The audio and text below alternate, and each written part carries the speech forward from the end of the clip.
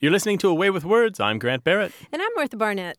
A while back, we talked about collective names for plants. Remember that, Grant? Yeah. Why should animals have all the fun? A bevy of quail and a gaggle of geese. Well, we asked you to send us some more examples, and boy, we just have a whole bouquet of collective plant names, and I wanted to share just a few of them. How about a churn of buttercups? Nice. I like that. Dan Davis sent us a weep of willows, which I like. I really like this one from Bob Cunningham, an embarrassment of weeds. Well, yes, I can relate to that. Stuart Clipper and Kathleen Reichert, both of Minneapolis, sent several.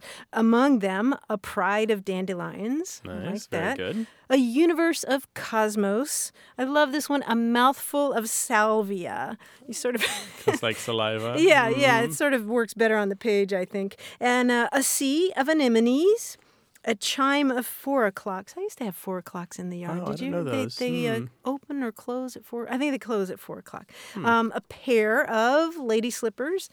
And then over on our discussion forum at waywardradio.org, we got several great examples, one of which came from somebody there named Cheddar Melt. I don't think that's the person's real name.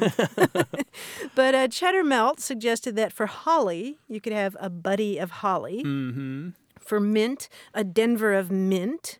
For birches, I love this, a frost of birches. Mm-hmm. Glenn Atkinson suggested a koi of wallflowers. I love that. And finally, Ron Draney suggested an something of forget-me-nots. I love that. So thanks to all of you for sending those in. We got a big kick out of those. If you have more collective nouns for plants, send them along to words@waywardradio.org or give us a call, 877-929-9673, or call or write with your questions about language.